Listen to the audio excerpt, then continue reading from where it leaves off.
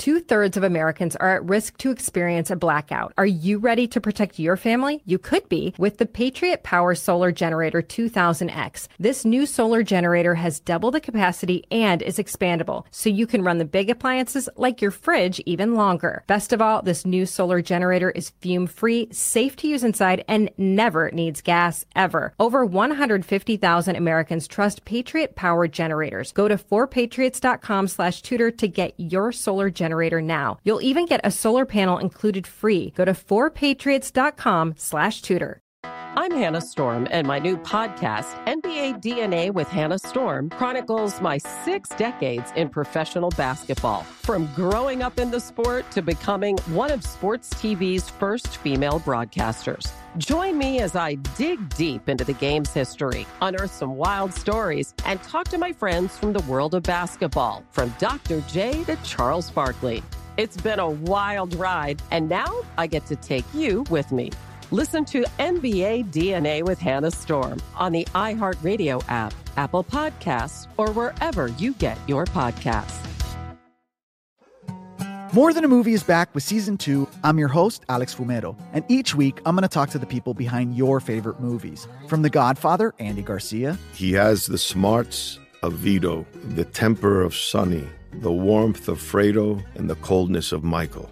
To the legend behind La Bamba, Lou Diamond Phillips. When I walked in, I didn't think I had a shot at Richie because John Stamos' picture was already up on the wall.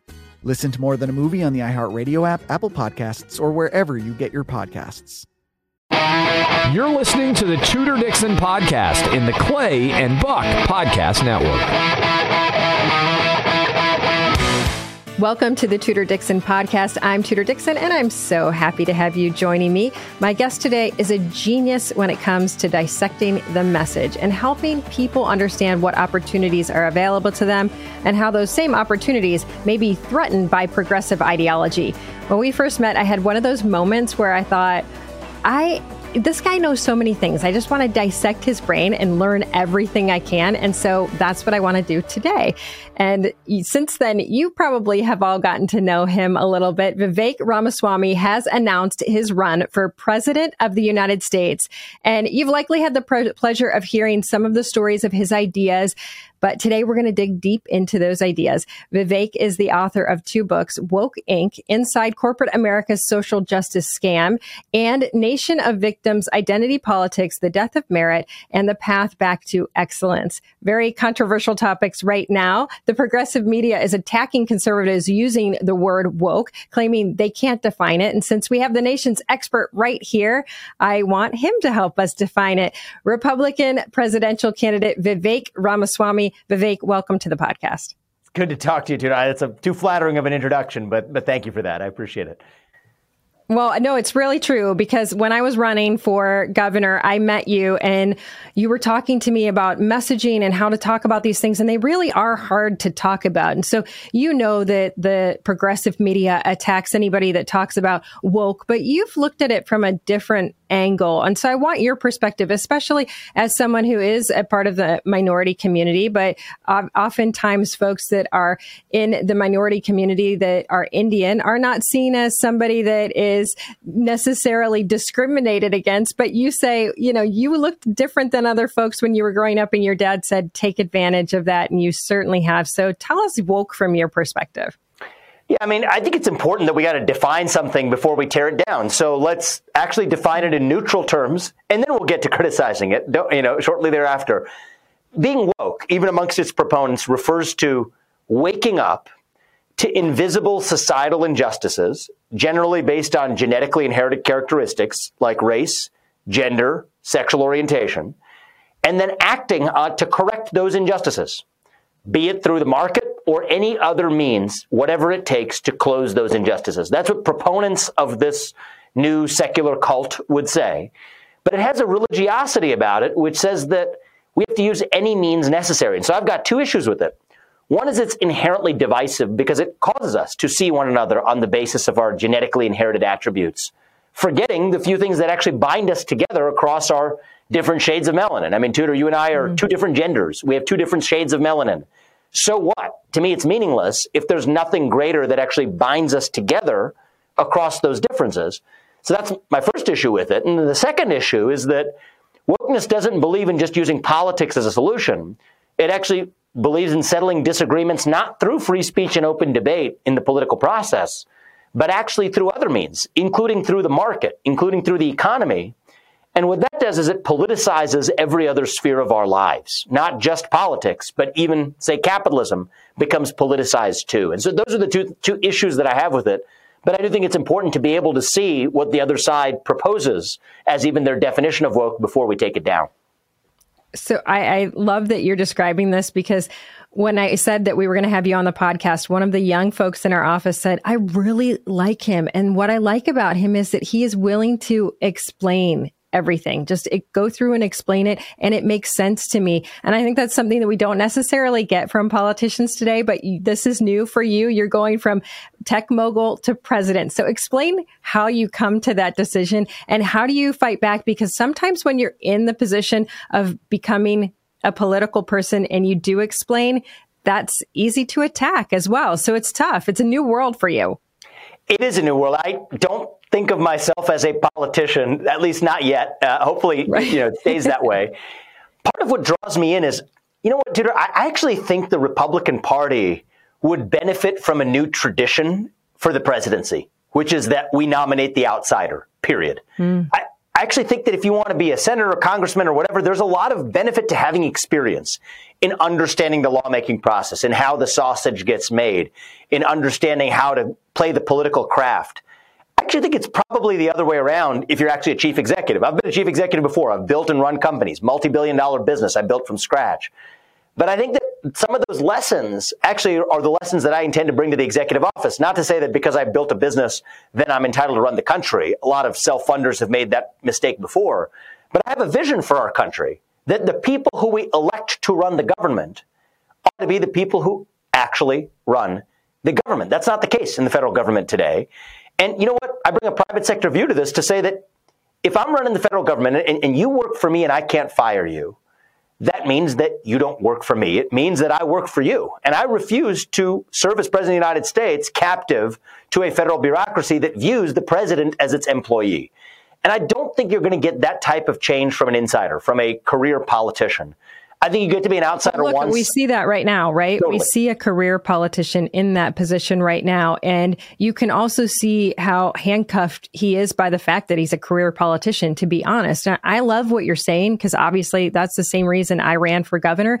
And I think it's important that the American people hear what you're saying in this way, because you know how to put the right people around you. It's not about whether or not you know exactly how these laws came to be passed over years and years. It's because you know what the vision is, you know how to cast the vision, and you know how to bring the people together. Explain that to the American people so they totally get why you think that works.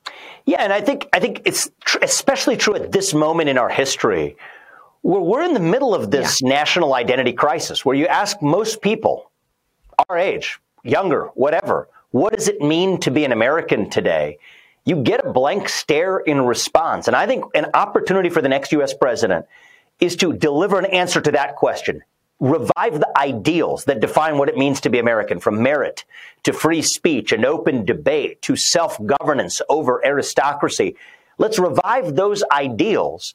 And then, set a policy vision for how to implement it, but actually get that done without an intermediating managerial class and administrative bureaucracy that stands in the way and in between. And you made a great point about Joe Biden. I mean, I think in some ways, I think that we Republicans criticize Joe Biden too much, because that almost gives him too much credit, as though he is the one running the government. He's not. In fact, I think that if he continues to persist in running for re-election, we'll see what the National Archives does of him. It's the administrative state that views the elected officials, even in the Democratic Party for that matter, as an inconvenience. And I think you need somebody who is not going to apologize for that vision all the way through. And I think that there's a good chance that if you're grown up through that very system, you're exactly the kind of person that is susceptible to capture by that same administrative bureaucracy. And so I think that that's what we really need, is somebody who has an uncompromising vision at a moment where most Americans are actually hungry for it, hungry for this missing American national identity. That's the black hole that wokeism and climate religion and gender ideology prey on. I think if we can fill that void with the vision of American national identity, kind of like In a way, Reagan did that in 1980 in the back of a national identity crisis in the late 70s. That's the kind of moment I think we're in now. And that's a big part of what drew me into this. If you asked me, even a year ago, was I going to run this race? It wasn't even on my mind. But I think as of, last December, watching the way this was shaping up, I said, look, this is an opportunity for the country. That's why I decided to step into the void.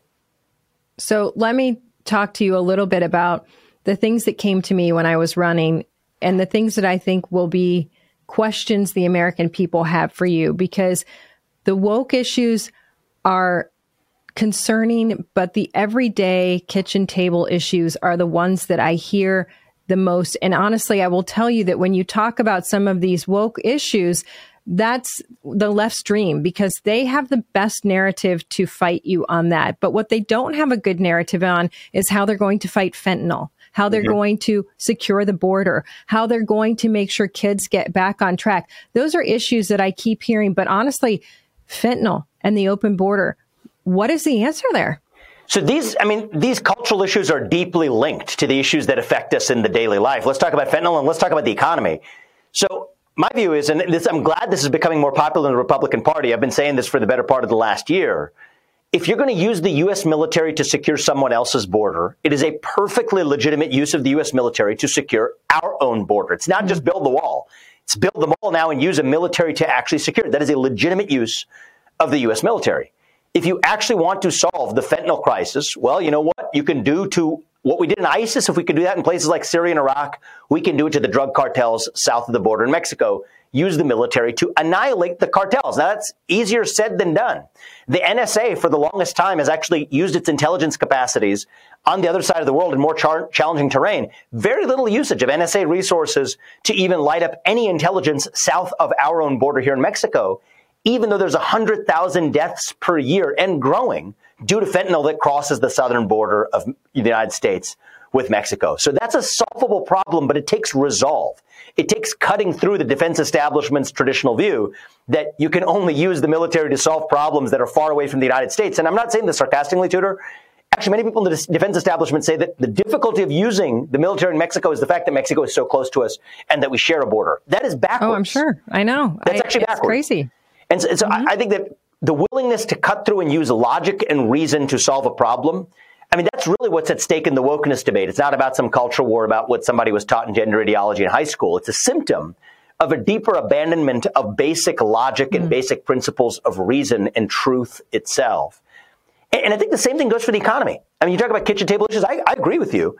There's an anti-growth agenda in the United States. Republicans and Democrats will debate spending cuts versus tax increases as though we forgot that GDP growth itself is a possibility.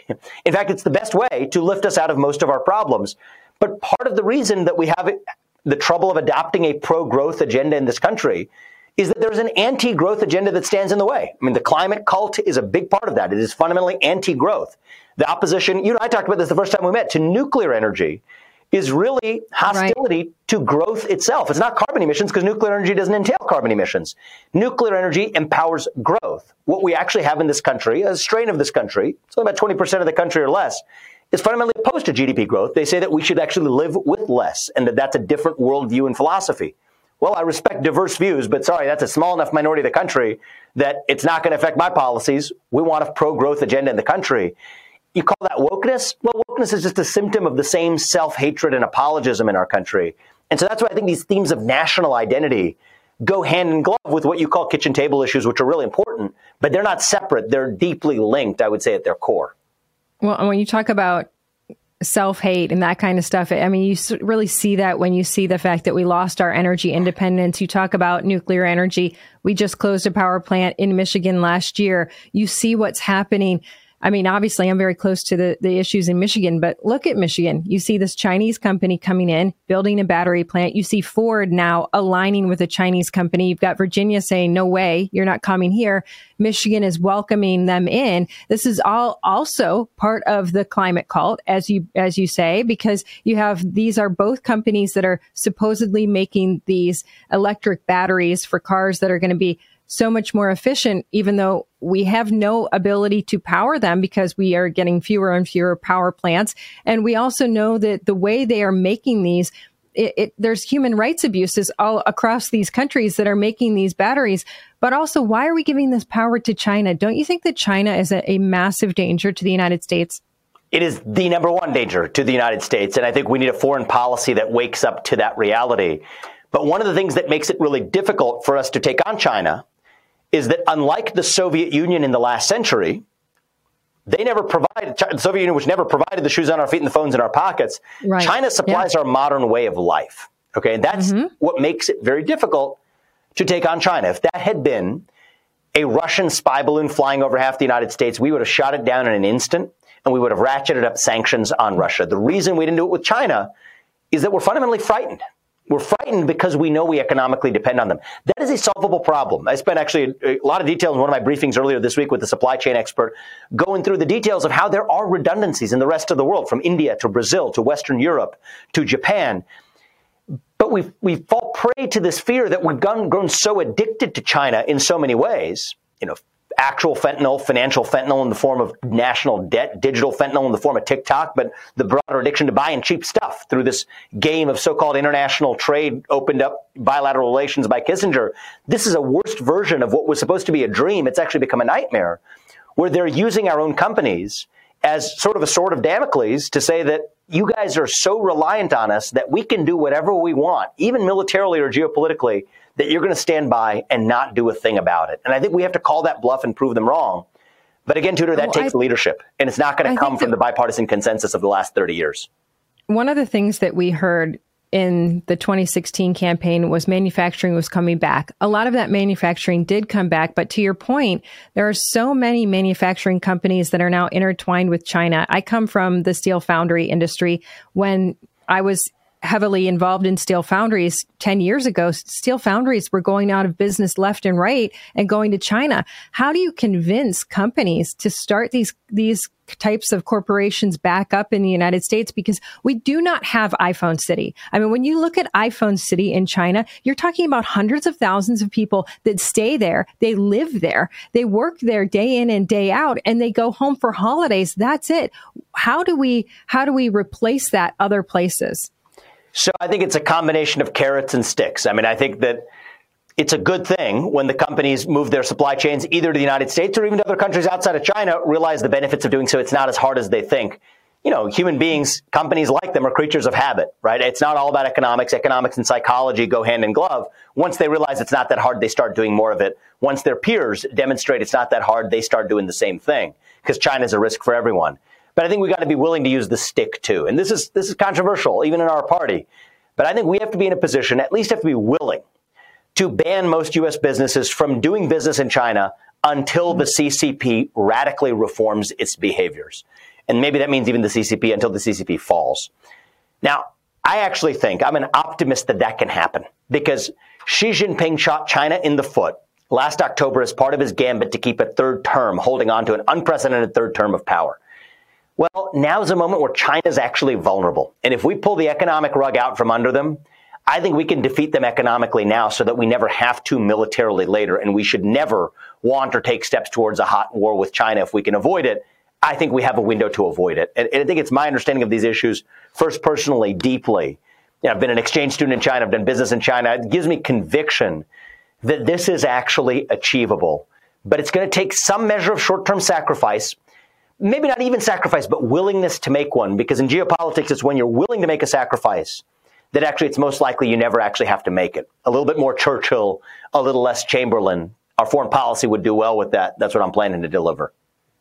Well, I think you're right. I think there is a lot that can be done that is pro-America, even if you are not moving your company into the United States, but moving your company to an allied country instead of having them with one of our adversaries. So just quickly, lastly, I will say you're from Ohio. Many people say, as Ohio goes, goes the nation. Do you win Ohio? I'd like to. I think that's something we're I would say very optimistic about. Iowa and New Hampshire are the core focus right now. I'd say this: if we're doing what we do in rooms of 100 or 200 in places like Iowa or New Hampshire, I'm very optimistic about not just the primary, but the general election. I think 2024 has the opportunity to be a landslide election if we make this about rediscovering a missing national identity and an economic revival to go along with it. Now, the key question is, can we do what we're doing with rooms of 100 or 200 people in Iowa and New Hampshire? Can we take that across the country? I believe we can. We're going to do some unconventional things in this campaign. Ohio is my home state, so I hope and expect to win Ohio both in the primary and in the general. But, I think that the proof is going to be in the pudding. We're just 3 weeks into this, and it's going well so far, but we have a long hill to climb. But we're ready to climb Mount Everest if we have to, and I'm excited for the journey. Well, I like unconventional because I think Republicans have to start doing unconventional things because we're struggling across the nation. So I'm anxious to see what unconventional means, but I'm really excited for you. I think that you are a fascinating guy. I know that people across the country are perking their ears up and listening to what you're saying, and you are definitely getting a lot of attention. So thank you so much for doing this. Thank you I know what it is to run, and I can't imagine what it is to run nationwide. So I think that is just amazing, and I am so excited that you are a presidential candidate. Vivek Ramaswamy, thank you for coming on today. Thank you, and I'm excited to watch your next steps too. Keep up the great work and keep your voice active, Tudor. I'm incredibly proud to watch you as well, so keep it up. Thanks a lot. Well, it's fun calling you a friend. Thank you so much. And thank you all for joining me on the Tudor Dixon podcast. For this episode and others, go to TudorDixonPodcast.com. You can subscribe right there and join us next time on the Tudor Dixon podcast. Have a great day. 2/3 of Americans are at risk to experience a blackout. Are you ready to protect your family? You could be with the Patriot Power Solar Generator 2000X. This new solar generator has double the capacity and is expandable, so you can run the big appliances like your fridge even longer. Best of all, this new solar generator is fume-free, safe to use inside, and never needs gas, ever. Over 150,000 Americans trust Patriot Power generators. Go to 4patriots.com/Tudor to get your solar generator now. You'll even get a solar panel included free. Go to 4patriots.com/Tudor. I'm Hannah Storm, and my new podcast, NBA DNA with Hannah Storm, chronicles my 6 decades in professional basketball. From growing up in the sport to becoming one of sports TV's first female broadcasters. Join me as I dig deep into the game's history, unearth some wild stories, and talk to my friends from the world of basketball, from Dr. J to Charles Barkley. It's been a wild ride, and now I get to take you with me. Listen to NBA DNA with Hannah Storm on the iHeartRadio app, Apple Podcasts, or wherever you get your podcasts. More Than a Movie is back with Season 2. I'm your host, Alex Fumero, and each week I'm going to talk to the people behind your favorite movies. From The Godfather, Andy Garcia. He has the smarts of Vito, the temper of Sonny, the warmth of Fredo, and the coldness of Michael. To the legend behind La Bamba, Lou Diamond Phillips. When I walked in, I didn't think I had a shot at Richie because John Stamos' picture was already up on the wall. Listen to More Than a Movie on the iHeartRadio app, Apple Podcasts, or wherever you get your podcasts.